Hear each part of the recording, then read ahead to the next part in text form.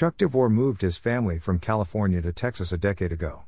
The move was prompted by several factors, he says, including seeing California drifting further and further to the left. Today, many people are making the same decision that DeVore, vice president of the Texas Public Policy Foundation, made. They are leaving California for the Lone Star State. That raises the question, will Texas be pulled to the left by all those moving there? Initial data suggests that it won't be. People come here for their own, very deeply personal reasons, DeVore said. And you can't assume that because someone came here from a blue state that they're going to have liberal views. Polling reveals that many people who move to Texas from California support conservative candidates in elections. That could change at any time, though, he warns. DeVore joins the Daily Signal podcast to discuss the ways in which his organization is working to keep Texas, Texas. He also explains what might be next for the recent election reform bill that failed in the Texas legislature when Democrats walked out of the session, preventing a vote. Also on today's show, we read your letters to the editor and share a few highlights from the Heritage Foundation's recent Resource Bank Conference in Austin, Texas. Listen to the podcast below or read the lightly edited transcript. https://embed.acast.com/5D60869690A41F6A9C4/60101441BDF001AB0869F. Cover equals true. Virginia Allen, I am joined by Chuck DeVore, the Vice President at the Texas Public Policy Foundation. Sir, thank you so much for being here. Chuck DeVore, great to be here, Virginia. Allen, so, I want to begin by asking you a little bit about your story. DeVore, sure. Allen, you moved to Texas from California not too long ago. Why did you decide to come to Texas? DeVore, well, that's a good story. It was about 10 years ago. There's a few reasons, and of course, when you move, it's usually a very deeply personal thing, when someone moves. For me, I had a pretty decent political career in California. I was in the state assembly there. I represented almost 500,000 people for 6 years. I was, term limited, out in 2010. Ran for the U.S. Senate in 2010. A woman by the name of Carly Fiorina got in the Republican primary, and she had a pretty decent-sized bank account, and so, tough to compete against that. But prior to my being in the state assembly, I was in the aerospace industry for 13 years. And all the places that I used to work there, all the major headquarters, in the time that I was in the legislature and was then trying to figure out what am I going to do next, all the major headquarters left the state. And so all the places I used to work were now someplace else. Allen, and many of them came to Texas. DeVore, yes, they did, in fact. And so, if I was going to do the same work that I did prior to my elected career, I would be living out of a suitcase. And so, that was reason number one. Reason number two was I'm a conservative. I happen to be a conservative Republican. And I was seeing the state drifting further and further to the left. And I thought, this isn't really looking good for someone with my philosophy. I'm beginning to be considered by the majority of the state to be somewhat on the extreme, right? So, maybe this isn't going to work out. So, maybe the political path is also closing down. And then the last thing was a really unexpected curveball. My two in-laws both began to suffer from dementia at the same time. They were off, in New York.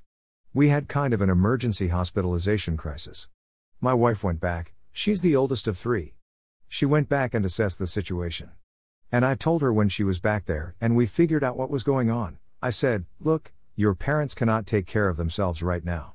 They're not taking their medicines on time, and if you come back, you're just going to go back there every couple of weeks. Why don't you just pack as many suitcases as you can, bring them out to California, and we'll figure out what's going on with them medically. And so we did, and 1 week turned into a month, turned into 6 months, turned into a year. And my father-in-law took over my office in my house. My mother-in-law took over my youngest daughter's room. And so, you have 6 people in a house not really made for 6 people. Plus, you had stairs that these people in their 80s had to navigate. So, you're just asking for a terrible accident, going up and down the stairs. And the cost of housing is so expensive in Southern California that it just wasn't an option to find a big enough place to be able to properly take care of my in-laws and still have room for my daughters and my wife.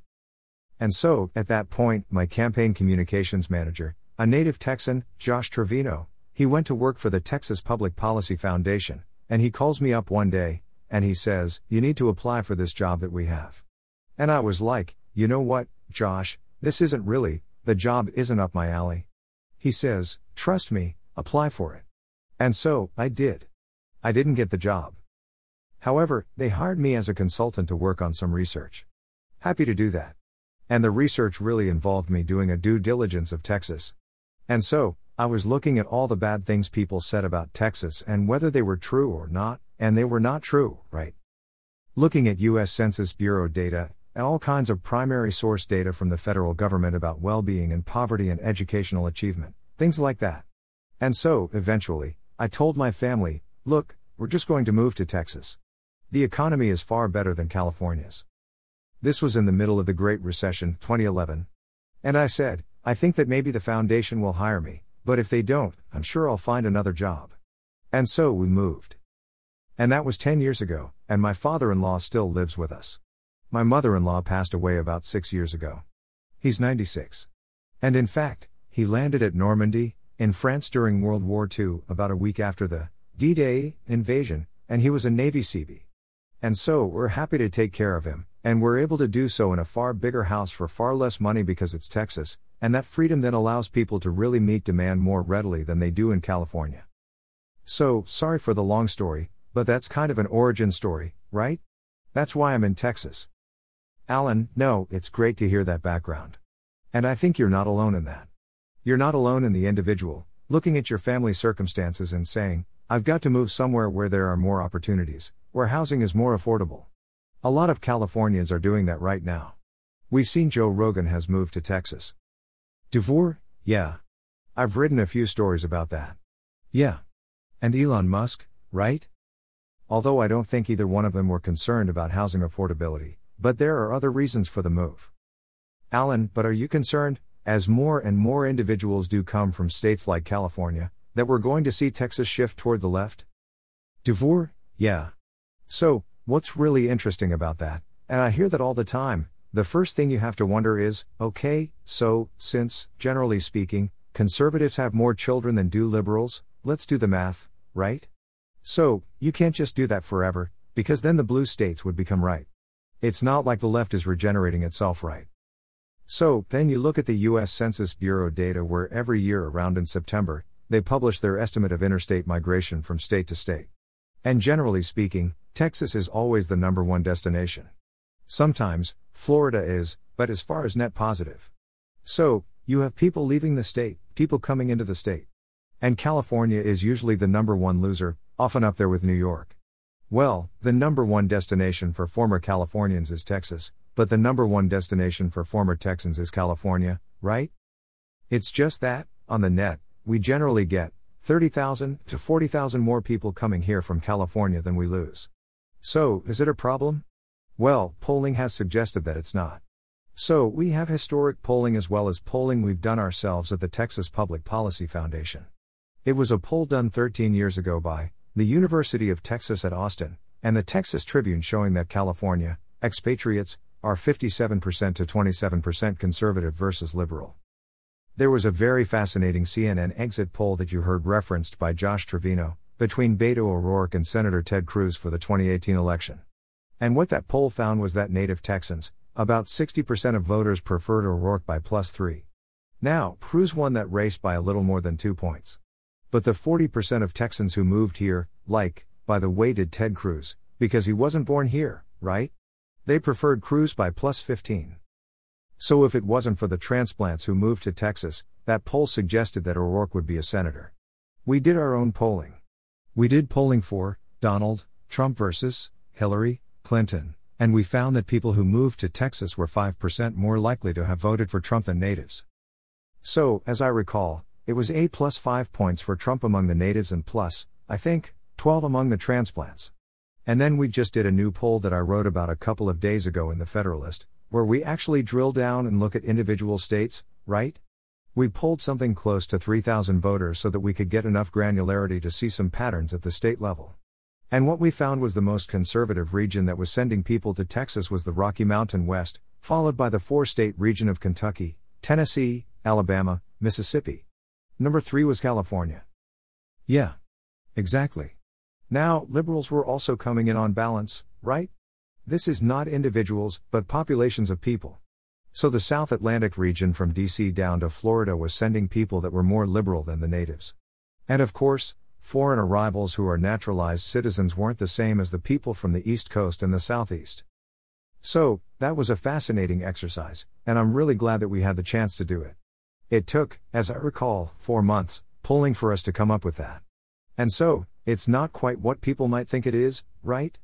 People come here for their own very deeply personal reasons. And you can't assume that because someone came here from a blue state that they're going to have liberal views. Alan, yeah. I think that's really interesting and good. Devor, so far. Alan, yeah. So far. Devor, things change, right? Things always change. And in the city of Austin, you do probably have a more left-wing person move here on balance, because again, it's the tech industry, and it has its own kind of culture. But frankly, Austin's always been Texas' most left-wing major city, because it's a government town, right? You have a lot of government workers. You have the University of Texas at Austin. So, you have several tens of thousands of professors and other administrative personnel at UT. Well, that's not exactly a conservative bunch of people, right? And of course, the tech industry. So, those three things together pretty much ensure that Austin is going to be probably left-leaning for the foreseeable future. Alan, at the Texas Public Policy Foundation, you all are really on the forefront of making sure that Texas does stay Texas. That American values are promoted. Share with us just a little bit about how you're doing that and really what your mission is as an organization. Devor, right. So we've been around, I think, since the late 1980s. We have a little over 100 people at the foundation, mostly in Texas, but we have people who work on issues around the country. And we have an operation in DC called States Trust. That's kind of our embassy of common sense, of Texas common sense, to the swamp in Washington, D.C. And that's a fun operation as well. So, most of our work focuses on the Texas legislature. I testified numerous times this last session, mostly on election integrity matters, but other bills as well, typically connected with research that I've done. I did a few research papers on threats to free and fair elections. And so, as part of that then, we're certainly helping the legislature better understand the issues and ways that they can kind of adapt Texas laws to changing circumstances, to try to optimize freedom and opportunity here in Texas, and as well increasingly on some of the cultural fronts. So, for example, we were engaging on the issue of critical race theory and promoting a bill that would explicitly prevent the teaching of critical race theory in our government classrooms. The funny thing was, you saw some of the arguments from the left saying, keep the state out of the classroom. And it's like, excuse me, this is government education. It is the state. The classroom is the state. So, it was kind of funny to see people trying to push back with that as a slogan. So, I would say that we have a pretty integral role in how the Texas legislature kind of views some of these issues. We testify at hundreds and hundreds and hundreds of bills in a given session. And then starting next week, we go off around the state. And so, I'll be traveling to places like Amarillo and Lubbock and Houston and Dallas and San Antonio, and we'll be speaking to individuals who show up and want to hear our take on the session. What is it that we accomplished? What is it that was left undone? Why we should be concerned about those things that were left undone and how we can try to improve things in Texas. And so, we'll be doing that for several weeks with probably 10 cities, I think, on the stop. I just go over my Outlook calendar. It tells me to go and pack enough underwear to make sure that I can last for however long I'm going to be on the road. So, no time to rest. Alan, absolutely not. And one of the issues that everyone right now is talking about across the country, but especially right now in Texas, is election integrity. Just last week, there was a push to pass election integrity legislation in the state of Texas. Democrats got up, they walked out of the session. Devor, yes, they did. Yeah. Constitutionally, Texas requires that 2/3 of the members be present to constitute a quorum. So, with about an hour and a half left before the end of a deadline to get everything out of the House, they walked out and not only temporarily killed the major election integrity omnibus Senate Bill 7, but also killed a few other things that were going to be considered after that. First of all, we did see 7 individual pieces of legislation passed that are on their way to Governor Greg Abbott's desk that incrementally improve the ability to have free and fair elections in Texas. And so, those are already done. What we're missing with the omnibus, chief among the things is a provision for a voter ID for mail-in ballot. So, unlike in other states where mail-in ballots are a more significant portion of the vote, in Texas, they have been gradually growing. They were about 1.8% of all the votes in 2010. In 2020, they were about 9% of the votes. So, it's gone up about fivefold over the last 20 years. And the problem with that is that in Texas, for about the last 8 years or so, we require voter ID when you go vote in person. Government-issued ID has to be displayed, and if it's not, you can file a reasonable impediment declaration and, I think, vote provisionally. But with mail-in ballots, as it is in most states around the country, it's simply a signature verification, which is a very subjective exercise. And in Texas, it's typically done at the local level, where you have a 2-to-1 board constituted by the majority of whoever controls that county. So, it'll be 2 Democrats, 1 Republican, or 2 Republicans, 1 Democrat. And it's simply partisans deciding whether the signature matches or not. And so under current law, you could have a whole series of mail-in ballots that look suspicious and maybe it's signed by the same person with the same ink. And the partisans might say, no. This is fine. There's nothing wrong with these signatures. Well, with a mail-in ballot ID, what we're asking for is inside of a privacy flap. When you request the ballot, you have to put in your driver's license number or your state ID number or the last 4 digits of your social security number. And you also have to do that when you turn in the ballot, again, inside of a privacy flap. And what we're also doing is suggesting that that information, if it's correct, really takes precedence over the signature, which is a more subjective issue. So, it should strengthen the likelihood that voters will actually have their votes counted, even if the local political machine that may or may not be corrupt doesn't want to count that vote, right? And so, we think it's a common sense improvement to our election code. It's certainly similar to what was passed in Georgia, and as I recall, was also passed in Florida, and frankly ought to be pretty common sense around the country. Alan, yeah. Well, and we've seen, though, with states like Georgia, with these pieces of election, the far left is just slapping a racist label on them. Why is that happening? Why are these bills being pegged as racist when election integrity is something we should all want, we should all be for? Devor, well, I think some of it goes, of course, to using incendiary rhetoric that the corporate media will parrot without thinking about it. I was on an MSNBC show talking about this, where they were bringing up the specter of Jim Crow and all this. Of course, it never mentioned that it was the Democrats that did that. And they brought up this terrible incident of voter suppression that happened in Texas 61 years ago. So, 3 years before I was born, and acting as if this was still something that was pervasive and happens all the time. And I'm thinking, you realize that you just cited as your most pressing example of why these sorts of things can't be trusted in Texas, something that happened in 1960, right? It's, like, really. Okay. That's a little stale. I mean, I don't know. Maybe it's just me, but something that happened before I was born and was done by the other party, right, by the Democrats in this case. The very people who are complaining about, so, it's like, okay, whatever. Yeah. That was a little on the crazy side. So, then the other thing they did in Texas was, there's language that you find very common in the Anglosphere, in the talking about things, like the equal application of law or juries that are able to come to a decision independently and objectively, or of the ballot box. And the phrase used the word purity, right? Purity of the ballot box. It was actually part of election code in Texas. I think even part of the Constitution. And the preamble to the omnibus did have that language. And the Democrats, during the Florida debate, when it was first considered in the House, claimed that this was a racist term that really was referring to wanting racial purity in the ballots. And they were claiming that this was the case, and it was all part of Jim Crow. And I thought about it, it's like, well, okay, maybe there was a couple instances where that was used during that era. Just like in the antebellum South, the Bible was often used to justify slavery because there are references to slavery in the Bible, right? Now, I'd argue that the abolitionist case for abolishing slavery also using the Bible probably had a strong theological claim.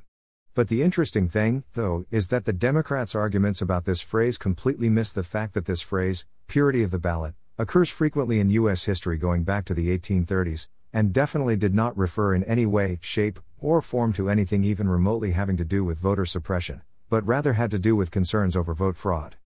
In fact, the phrase was used in connection with constant abuses of free and fair elections by Tammany Hall in New York City. So much so, that they actually invented it at the time. This is something I didn't know, a glass ballot box, right? And they invented the glass ballot box so you could see ahead of time if it was stuffed, right? You just had to look at it, and it's like, look, there's no ballot, it's pretty stuffed. I guess we're good to go, right? And so, I even found contemporaneous with that, with the landmark amendments that really launched the equal rights for all in America, the 13th, 14th, and 15th Amendments after the Civil War. And so, I found a Harper's Weekly, a magazine cover from that era, probably around 1867, where you saw a recently, presumably, because it was an illustration, right? You saw a recently freed slave and then behind him was a black member of the Union Army, right? And they were going to vote with one of these glass ballot boxes that were made specifically to ensure the purity of the ballot. So, it was the exact opposite, right? Not only was it just not so, it was 180 degrees opposite of what the Democrats were claiming on the floor, right? So, here you have the purity of the ballot thought of as a good thing, and the illustration showing black men voting for the first time, right? So, anyway, it's just so amazing. And the problem, of course, is that when you're ambushed with this, and this wasn't on your mind to begin with. Putting myself in the Republican shoes, why would they even think that this would have come up if that wasn't on their mind to begin with, right? That they somehow put in the language because they were racist, right? Yes, we're going to put this in, because really we only want certain people to vote, right? And wink, wink, nod, nod. And they were caught flat-footed, of course, because that wasn't on their mind. And by the way, it was just part of Texas code, right? It was part of the Constitution. And again, the phrase having predated its use in the Texas Constitution by at least 40 years. So, anyway, it's just a crazy example of how these things are used and then, of course, are picked up by the press and repeated ad nauseum. Alan, so, where does this bill stand right now? I know Texas Governor Greg Abbott says he's going to call a special session. Do you anticipate that that's going to happen? Devor, I do. I think that probably we'll see it sometime after the 4th of July weekend, by Independence Day. And the interesting thing, politically speaking as a former lawmaker, I think, that Democrats in Texas are on really thin ice here, and for a couple of reasons. Number 1, the issue of voter ID with mail-in ballots is approved by 81% of Texas voters. And that's with the same polling firm that we hired that Governor Abbott uses, right? I mean, these guys are very well regarded in the state of Texas. That's number 1. So, you have majorities of even Democrats who support having mail-in ballots, having some of the same safeguards as voting in person does. So, that's number 1. Number 2, when they walked out, they also killed a very crucial bail reform bill. Now, because of court rulings, the existing bail system in the state of Texas has some very significant weaknesses that if you are let's say, a violent felon who gets arrested on a new violent charge, where you are accused of shooting somebody or stabbing somebody, but you have money, you can make bail. And what happened about a year or two ago is that exact thing happened out in Houston, and then the person who made bail went out and killed a police officer. Well, we haven't fixed that. And, specifically, it hasn't been fixed because Democrats walked out on their job. And so, what I think is very dangerous for them politically is that between now and the special session, until they actually come back and don't walk out, if there are any incidents that happen where you have a convicted felon or somebody with a known violent record, but has the money to make bail because we didn't introduce risk assessments into the process, and kill somebody, heaven forbid, that's on the Democrats. They had a chance to fix it, and they walked off their jobs. And so, I'm not sure that their leadership is going to want to keep this charade up much longer, because every month that goes by where they don't fix that is another month where they could see some very powerful, hit pieces. Hit them in the mail come campaign time. Alan, yeah. Well, Chuck, we thank you for the work that you're doing at the Texas Public Policy Foundation. Devor, thank you. Alan, and thank you so much for your time today. We really appreciate it. Devor, appreciate it. Thank you, Virginia. Report by Virginia Allen. Originally published at the Daily Signal. https://www.dailysignal.com/2021/06/07/ Will California expats turn Texas blue? Here's the surprising polling data /